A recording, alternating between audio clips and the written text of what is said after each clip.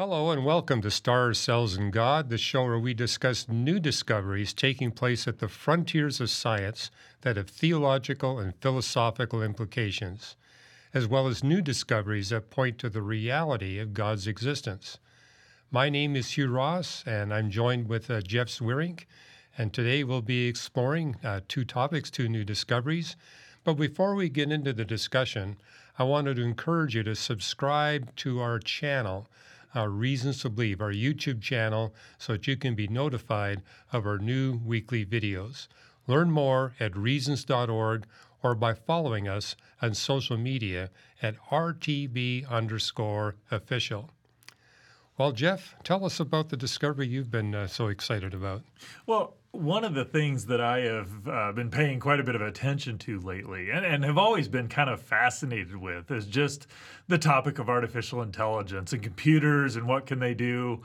I know you're a chess player, and I remember back in the 90s, there was a lot of discussion about can we build a computer or a machine that will beat humans at chess? And there was a lot of back and forth about that. And I remember I'm pretty sure it was 1996 where they had the Deep Blue and Garry Kasparov were having a battle, and Kasparov came out victorious. But the next year, the machine finally won. And I remember thinking, it's like we've lost something. There's something gone there.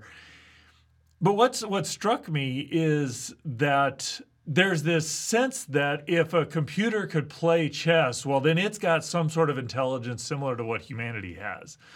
And in the meantime, since that has happened, again, that was 25 plus years ago now, basically any of the chess programs out there are so much better than humans. They actually have to throttle them down, right, so that we can play with them. Exactly. It's just they're so much better that we can't even compete. In other words, they're superhuman in their ability to do things. Well, I've seen just a proliferation of areas where AIs have gotten better than humans in a number of ways. Chess is one. The game Go, I think, was Go, recent. yeah. In fact, I don't know that on Stars, Cells, and God, but on a previous set of podcasts we've done, talked about AlphaGo, which could play Go and Shogi and chess. And in all three, it was better than humans. And it was kind of one of the first AIs where it could do multiple things like that better than humans. And what struck me, though, or what I found fascinating, is it wasn't like it learned how to play chess and it said, all right, given what I've learned there, how do I apply those principles to playing Go? Or it basically relearned how to play each one from scratch. So it's kind of a more capable, but also not quite the same level. It's not the way humans approach it, if you will. Right. Well, since that time, AIs have gotten better at numerous things. It can play poker better than humans. It can navigate better. Well, it certainly navigates very well. Yeah. I'm not sure that it navigates better. It just has more data to process than humans. But that things that we used to think were entirely in the human domain, we're now starting to see kind of a proliferation of AIs that can do things that were human. And so I thought three interesting places where AIs have achieved human level, maybe not beyond human level yet, but certainly high-end human level, were three papers that I looked at. That one was learning how to play Stratego. And, Stratego is this game where you've got, I think it's 40 pieces on a board, and you've got, ones and eights, or I think it's up to 8 or 9, and there's bombs and generals, and, you kind of move around the board, and the idea is to figure out where your opponent's pieces are, find their flag, and take their flag. And if you attack somebody who's got a higher rank than you or a more powerful rank, your piece gets taken off the board. And so, I remember playing that when I was in middle school. My cousin had a game of it, and it was an interesting game, but it is one of those games that AIs have learned how to play and play as well or are actually much better than humans. And so that's one game. The other game that I found very fascinating was a game called Diplomacy. I don't know if you've ever played Diplomacy. I've never heard about it until today, or until I was reading this article, not today. But this is a very interesting game because, games like Risk, where the goal is world domination, if you will. You start out, you place your army certain places, but all of the battles and all of the advancement is done turn by turn. So I take a turn, you take a turn, you go around the table. And the battles are, I'm going to attack, and you roll dice and see who wins.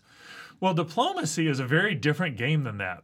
It's actually all verbal or communication, if you will. So in the way diplomacy is set up, there are 7 people who play, or it's designed for 7 players. You see there on the image at the right, it's kind of set in Europe, and there are a number of different regions you can own. You can own armies, you can own fleets, and they can move different ways. There's certain rules for how they can move around. And what you do is you talk with one another and talk strategy, and you can talk privately or you can talk openly. You can make rules about how you do all that. And then so you do your negotiations, and then everybody's play happens at the same time. And there's somebody who mediates all of the conflicts that would go on with that. And what's interesting about how the game is played is that it's a very communication type game. So it's not like chess, you never have to say a word. It's like these things can move this way and that's all you know. It doesn't require any communication.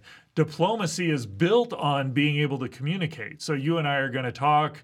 We're going to negotiate things. I may say something. I may be being deceptive. I may be being truthful. I may seek to form an alliance. I may betray you later.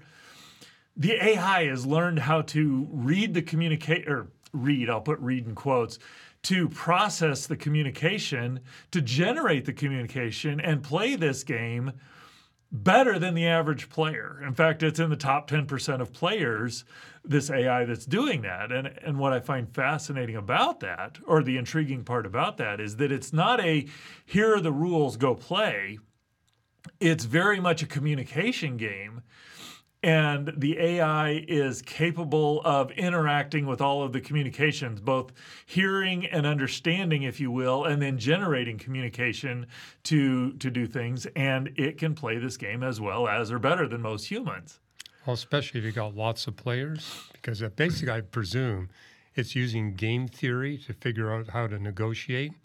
But if you got lots of parties negotiating, I can see where the AI would have a big advantage. Well, that's just it. There's only it's no more than 7 people play at a time. Okay. And again, it's there's always strategy in there, and there's game theory that goes on. But what I think is remarkable about this is that it's done at the level of communicating. How do you teach an AI to, without the kind of emotional interpersonal skills that people bring into that game, or into that activity, if you will, an AI has to be able to, based on all the words, and doesn't get level of emotions and voices going up and down. It doesn't process all that, but yet it can figure out what's going on and communicate well enough to play as well as better than humans. And even more remarkable in my assessment is another AI that is it can actually write computer code. And so this is a program called AlphaCode, similar sort of name to AlphaGo, if you will. But it will, just given a prompt, it's got to be able to read and understand the prompt and then generate code.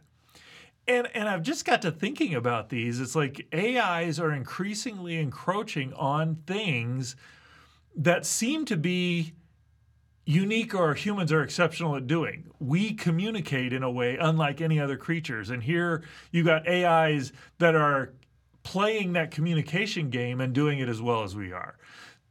Being able to write computer code, that's a very symbolic, high-level task. And here you've got AIs that are writing computer code at the high end of what humans are able to do. You got AIs that can generate songs and sing and compose and record them. You got AIs that can generate art. You got AIs that can generate essays and articles and poems. In fact, I was just doing an interview the other day, and somebody had asked ChatGPT to write a poem about me, and so it had written a poem about Jeff Zweerink. And it makes you feel far better than it makes you feel far more than what. Be careful not to get a big head, I guess. But did you like the poem? It was a pretty fascinating poem, I got to say. It was pretty cool. but we've got these AIs that are encroaching, if you will, on things that are unique, what seem to be uniquely human behavior, and they're doing it as well as, and probably will be able to do it much better than humans. And so that to me raises the question, what do we do, or how do we think about all this? And part of my thinking about it is that a lot of things play into AI, but I think if AIs start to do human level activities better than humans, question is, how do we determine value? And, if, like I said, if AIs can, I suspect at some point in time, AIs will learn how to do science, if you will, and can contribute and build the body of knowledge in science and compose music. And all of these things that humans do, that we're at the top of the pyramid, if you will, AIs will do better than us. So what does that say about the value of humans? And what does it say about the work? Because, I don't know if you've ever played around with ChatGPT, but I could very easily see a person like myself saying, you know what, I can have it write articles, I can have it answer questions. All of the written communication that I do could be generated by ChatGPT. So what am I doing here? I mean, what outside of providing the prompts to get it done, why am I here? What's the value in the work that I'm doing here? And it struck me that Genesis or Scripture talks a lot about this.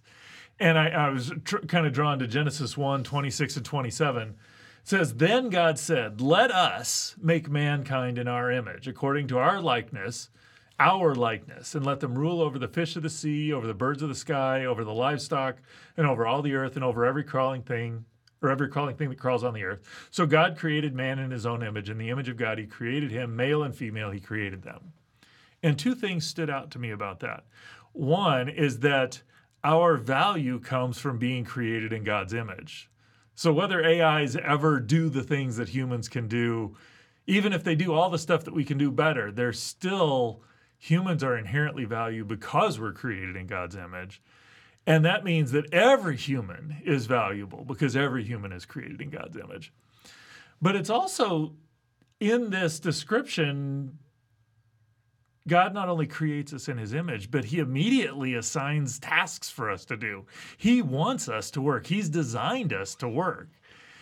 And so as we're dealing with AIs, it seems that it's very important that we keep ever present in our mind, does the things that we're doing with AI, do they enhance our understanding of human value? Do they contribute or do they diminish that? And do they contribute to humans having meaningful work, or do they take that away? Because a lot of the things the AIs can do are taking away the jobs that are what we would consider, I'm not going to use this pejoratively. I'm not sure how to say it. They take away the jobs that are a little bit easier to do, which means there's a whole lot of people there's a particular class, or that means that there are people who maybe they can't do science, but they can push a broom or they can hammer a nail or whatever.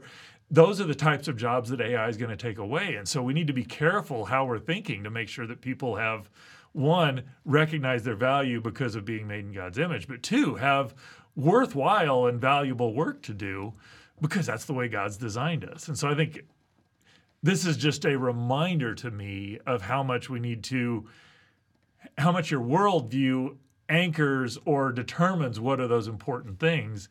And if we don't have a good worldview, AI is going to cause a lot of problems for a lot of people. Well, I kind of take a more positive, optimistic view on this. I mean, I look at this passage you got here, and it's like it's really challenging for us humans to fulfill God's mandate. You're in charge of the planet and its resources, manage it for your benefit and the benefit of all life. We need AI to be able to do a better job of that, because with AI, we can actually inventory all the resources. It's hard for any human to do that, because the wonderful thing about AI is its memory. It can store things, and it doesn't forget.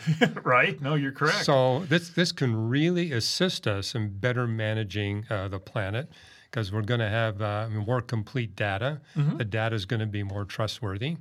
I mean, you used the example about this game of diplomacy. I can easily see somebody writing software saying, let's actually throw into memory the intonations of people's speech and kind of figure out so that the AI software can determine this intonation means X, this intonation means Y. And so we're actually going to have AI machines that are actually going to be able to emulate fairly faithfully the emotional context of human communication. No, I wholeheartedly agree. And I do. I see two mindsets about AI. One is, ooh, this is awful, we can't do this. And I think that's a wrong way to look at it. But there's another, it's like, oh, this is so great, we just have to do it. Right. And both of them miss that this is a tool. It's a tool, and exactly. The bigger the tool, the greater good you can do and the more damage you can do, depending on how you wield it. And how we wield it is going to be determined by how we think about things. And, if I'm honest, my tendency is on the little more, let's hold back, let's be a little careful, maybe this isn't the greatest idea. I think in large part because I see the ways that humanity's going to abuse it. The more realistic our AIs get, the more people are going to substitute AI relationships for human relationships. It's already happening. It where is. People You're are right. building AI sex robots. You're so right. it's like we're already in this new world. And so, yes, like with any tool that we humans invent, realize it can be used for good, it can be used for evil. And, we're in charge of the planet, and we're in charge to rule it in a righteous way. So let's make sure that we use AI in a way that achieves God's mandate. Yeah. And also, I think we can use AI to restrain evil. I mean, we're already seeing that. The fact that, we've got these cameras all over the place, so we can actually document when crimes are being committed. And so it's a tool that the law enforcement can use, but it's also a tool that we see in China where they're saying, we're going to monitor you to such a degree that we're going to be able to control your behavior in ways that you don't like. So or even worse, it's being used to execute genocides in certain countries because the same technology that allows you to find the criminals allows you to find anybody. Exactly. And that's one of the things that I've found is that in all the different AI advancements, and they're pretty spectacular what they can do. For every for everything you can see, ooh, here's good that can be done. It's like there's an equally bad, awful thing that can be done. The same AI that can develop drugs to aid in cancer research just by toggling a flag can be used to build bioweapons. It's a really powerful tool, and that's where I think what I find really encouraging is that as a Christian, when I look at the worldview that Christianity brings and what it says about people and what it says about how, that there's this greatness in humanity and this depravity in humanity, that AI is not the solution, nor is it the problem. It's a tool. Humanity is the solution or the problem. If we use it the way God intended and do the things that build what God intended, we are doing what God's asked us to do and take dominion and rule well. And if we abdicate that or choose to use it for nefarious purposes, we're going to cause great damage. Christianity gets that and realizes that Christianity is not just, here's a set of rules. It's here, Christ owns you, become like him. You're a new creature. It gives you the capacity to do what he set us out to do. So I think the question of whether AI is good or bad misses the point. Humans can be good or bad, but it's a powerful tool. Let's think about it well so that we use it well. In the context of this passage too, we're going to be able to, fulfill this mandate. We have to find a way to free people of labor. And in one sense... what do you mean by that? Because there's part of that I would see that God has, by doing this, he's given us labor to do. Right. But a lot more labor than we got the manpower to fulfill. And therefore, I think God all along intended that we would pursue technology to save labor that we can devote to more important purposes. And in one sense, this has always been around. I mean, you're a young man, but I remember when you had to have an elevator operator in all the elevators in the country. And so we developed a very simple AI system where elevators could run themselves without having an elevator operator. Yeah. And what did it do? It set free all that labor. We didn't have to employ people to run elevators anymore. They could do more significant work. And in one sense, I'm looking forward to the day when we can use AI where we can eliminate all the truck drivers in the world. I mean, you think of how many millions of truck drivers we have here in America. They're sitting behind the wheel of a truck. What if we could set them free to do more significant labor and have AI drive all the trucks and maybe even reach a point where AI can load and unload the trucks as well? Look at the huge labor saving we would have. And But I mean, on the flip side of that, I am pretty good, very good at math and science type things. I have a mind that operates that way. I have run across people and have come to appreciate. I've worked in factories, worked with other people who are in construction. There is a mind they have to do that. It looks like it's menial labor, if you will. But I just remember when I was in college, I worked at a truck manufacturing plant. Now, I'm a pretty hard worker, and I would go in and we'd build these things called outriggers, the things that go out, sit on the ground, and keep the trucks balanced as they have their aerial devices work. And there was a goal of, each one took so much amount of time. And so I was supposed to build a set of 6 of these in a day because each was about an hour and a half and we had a 9-hour day. And I would go in and I would work hard and I was pretty good. And I could do it a little faster than that more times than not. And I'd look over at my colleague who was the guy who trained me and had been working there many years. And for all I could tell, he sat around and talked all day and didn't seem to work. And I watched over time, and what I recognized is here I am working, I'm dirty, greasy, whatever. He comes out clean, and he still produces as much as I had. That it seems like that God has designed people that just know how to do those sorts of things. So I don't know that elevator operator is a God-given employee, if you will. But I do think there are people who are designed and who enjoy and really excel at mechanical tasks. And I worry that, or I'm concerned that we look at that and say, well, if we get rid of the mechanical task, it allows them to do something else. But you could easily say, well, get rid of all of the science, so now you can go out and do something more. You're getting away, or you're getting rid of the thing that God has designed you to do in some sense. yeah, but there's always more to do. And it's like I look at this mandate saying, in the context of Adam and Eve, it looked like an impossible mandate. And God said, well, you're not doing this by yourself. Be fruitful and multiply. Mm-hmm. It's going to take a lot of people to be able to take this out. It's also going to take significant technology. And my whole point is some level of AI has always been with us. And in one respect, it's enabled us to fulfill a task we otherwise couldn't do simply because we don't have enough man hours. So, and I think that's going to continue. And I think that's the non-controversial part of AI. Using AI to enable us to do more work is a good thing. Mm-hmm. And then we got the other thing of, well, it could be abused. It could be used for good. So, well, and that's where I think, again, one of the things that I'm coming to appreciate is that Christianity is not just true in the sense that it accurately describes the world and, what we find in science aligns with what we find in the Bible where it talks about things. But Christianity provides the worldview or a way of looking at the world, whatever terminology you want to use for that. It provides a way of looking at things so that we can use AI well, and it mitigates a lot of the harm that would come. If we live and become the kind of people that Christ desires and has created us to be, we will use AI well. And if we don't, we're going to use AI poorly. And so this is a place where we can advocate that not only is Christianity true, but it's good. Right. And I think that's a fascinating discovery. So yeah, I'll kind of wrap up there. I know you've got some stuff related to this that may be AI helpful. And so, well, in the book Weathering Climate Change, I talked about one of the ways that we can mitigate climate change and global warming is by changing the way we harvest timber in forests. And just talked about how young trees grow faster than old trees. Mm-hmm.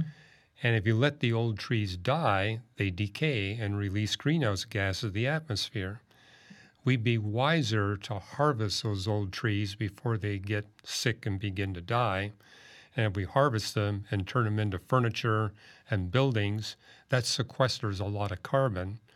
Replace those old trees with young trees that grow 2 to 4 times faster, that's going to enhance the amount of greenhouse gases pulled out of the atmosphere.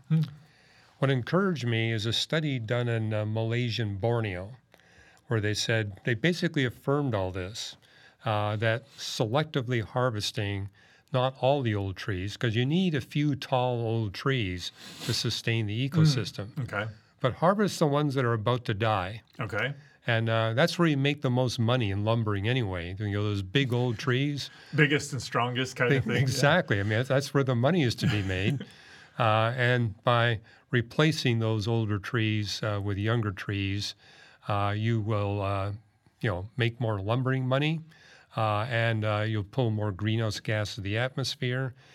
But it was a group of research science international team went into Malaysian Borneo and tried to determine what does it do for the ecosystem. Okay. I mean, as we harvest these old trees and replace them with young trees, is that going to debilitate the ecosystem or enhance the ecosystem? So what they did is they looked at 4 different forests that were old growth forests that had never been logged.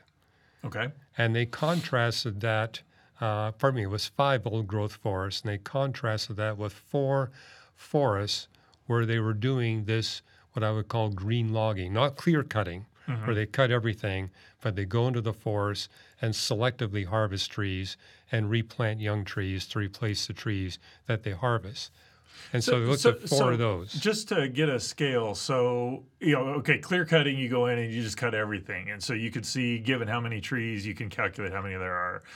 The other extreme of that is never touch anything, just let it all grow. Right.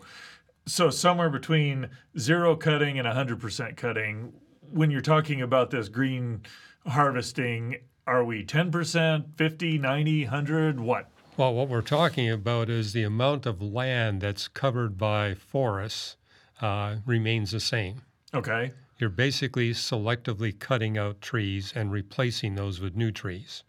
Gotcha. So do you have did they describe in there or give any sort of sense of how much of what the forest is there? I mean, I could see where you're just taking like 1 or 2 trees, which is really close to not logging at all, or you could be taking almost all of them, just leaving a few around. And I don't have any sense of how much is being done. Well, there's no net deforestation going on. Okay. So the land area remains the same. But what is happening is you're pulling out some of these older trees, Okay. and that creates some space. Okay. Because it takes a while for the young trees that you put in there to actually grow and replace the old trees. So it does create, basically eliminating some of the canopy. And this is where they discovered, hey, there's an ecological benefit to this. Because now parts of the forest, you got a very heavy, tall canopy. Other parts, you have less. But it's still completely forested. Right. And they contrasted that again with forests that they never log at all. Okay. And then they put one more sample in, which was a clear-cut forest that they replaced with an oil palm plantation. Okay. So that was kind of their little test site. So they had one of those, 5 that were untouched, and 4 that were logged. All right. And then they measured the energetics. This is the first study ever done where they actually looked at the energetics of plants and animals. And actually how much photosynthetic activity is going on from trees and plants, and then how much food is being consumed by birds, by mammals, by insects. They actually looked at bats. I'm curious, how do you measure that? Because it's not like you can put a bunch of detectors out there and do it. I asked the same question. When I looked at the abstract, I said, how did they pull this off?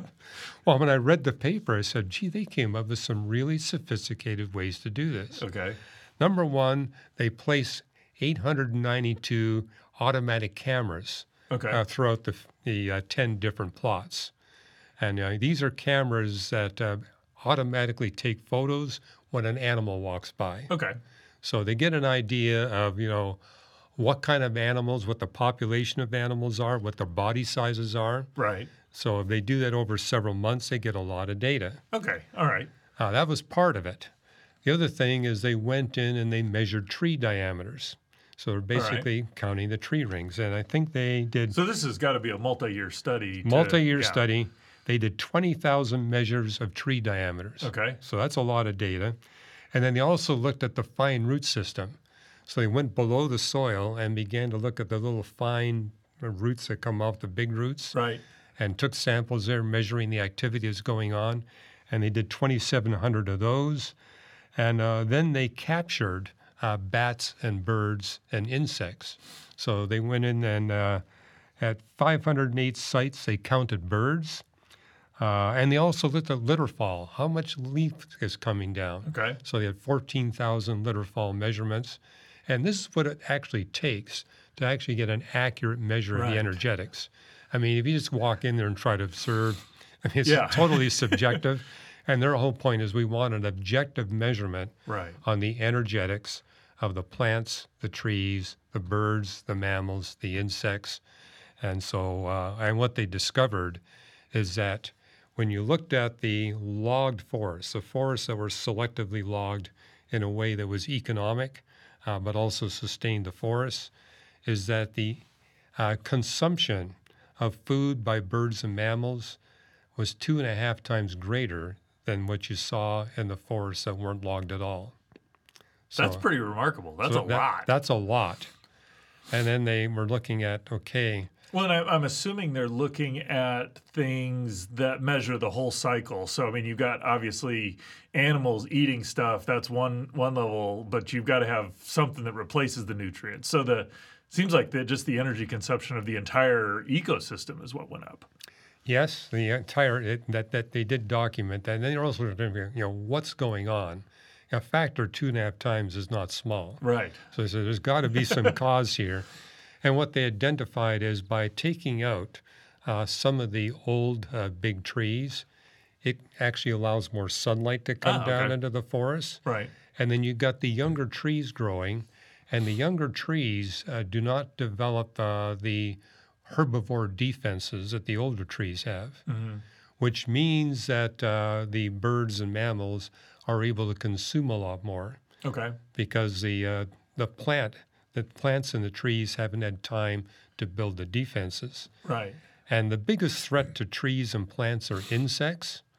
And so they noticed that the insect population went up, but what that developed was the bird population skyrocketed. Because now birds have got insects to eat. And so there was this incredible balance where the insect population went up because they had more to eat, but the birds were able to eat the insects, which actually helped control the herbivore attacks on the plants and the trees. Because the birds are basically taking out the consumers. So it seems like they'd have to take a fair fraction of the trees out for that to be. If you're talking about sunlight, we're not talking just logging 1 or 2 trees. Okay, so it is a pretty. One of my questions I had in that, what's going on there. The best listening to your description is that the amount of wood you get out is driven by what the forest can sustain, and you can go one and say, well, we're not going to do any. That doesn't reach an optimal level. You do too much, that's also beyond the optimal level. You kind of have to understand the forest well enough to know what can and can't be taken out to keep it. Well, that's what was interesting about this study is that, these commercial lumbering companies, they basically figured it out. Oh, yeah? In the sense that, okay, we want the forest to be sustained, no net deforestation, but they're able to determine what's the maximum amount of timber we can take out and not result in deforestation. Right. And that's where you make the most money in terms of lumbering.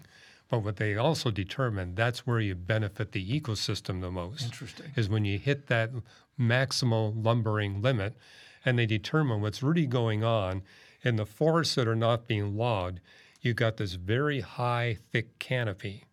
The forests that are being logged, you got variable canopy. You got the high canopy, but you also got lower canopy. Right. And so it allows for a greater variety of plants. So the plant diversity, the tree diversity goes up, which also causes the animal diversity to go up. And so everything, it's basically win-win.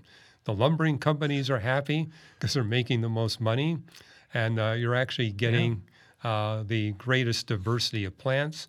You're getting the greatest biomass. And then they looked at the oil palm plantations. Right. And they had abysmal results there in terms of what was happening with the ecosystem.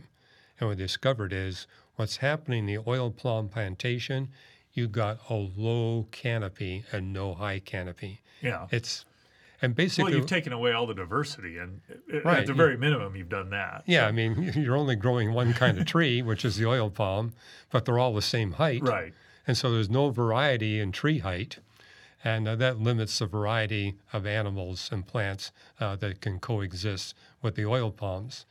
And so they saw this huge benefit with the sustainably logged forest, and they saw an abysmal result with the oil palm plantation. Right. And so the bottom line is you want to manage a forest in such a way that you've got variable canopy, which actually allows for the greater biodiversity and biomass. Mm-hmm. And this was done in Borneo. And basically, it's a principle that could be applied worldwide to all forests. Yeah, well, I mean, each forest or different forests are going to be different. But, you know, it reminds me of how sometimes we have to be careful because well-intentioned policies or well-intentioned ideas could have kind of bad effects. I think of for a long time we said, hey, we're just not going to let fires grow because fires have to be bad. It's like we didn't understand the ecosystem, and as a result, we did something that was it didn't allow the ecosystem to thrive as well as it could. If we log too much, you got a problem with the ecosystem. But if you don't log enough, you have a problem with the ecosystem as well. And the key point of this paper is if you want to wisely manage not just the forests of the world, but the grasslands and pastures, and you need to study the energetics. Simply doing your best to count birds and things. No, they said energetics is the key to wise eco-management. It's also the key to enhancing the economic benefits. And this could even be applied in the oceans. So how do you think AI will help us do this better? Oh, very good. No, because it's a big task to get the data, if nothing else. So. Well, I mean, one of my cousins, I was sharing with you yesterday, he would be dropped off on a helicopter in a Canadian forest, and he'd be given a couple of weeks to try to estimate the number of board feet that could be harvested of all the different timbers. I mean, you could use this kind of technique with the cameras, taking the samples, and using a sophisticated AI system to be able to do that job a lot more accurately and a lot more rapidly. And, it's expensive dropping in trained forest management people with helicopters and all these different things.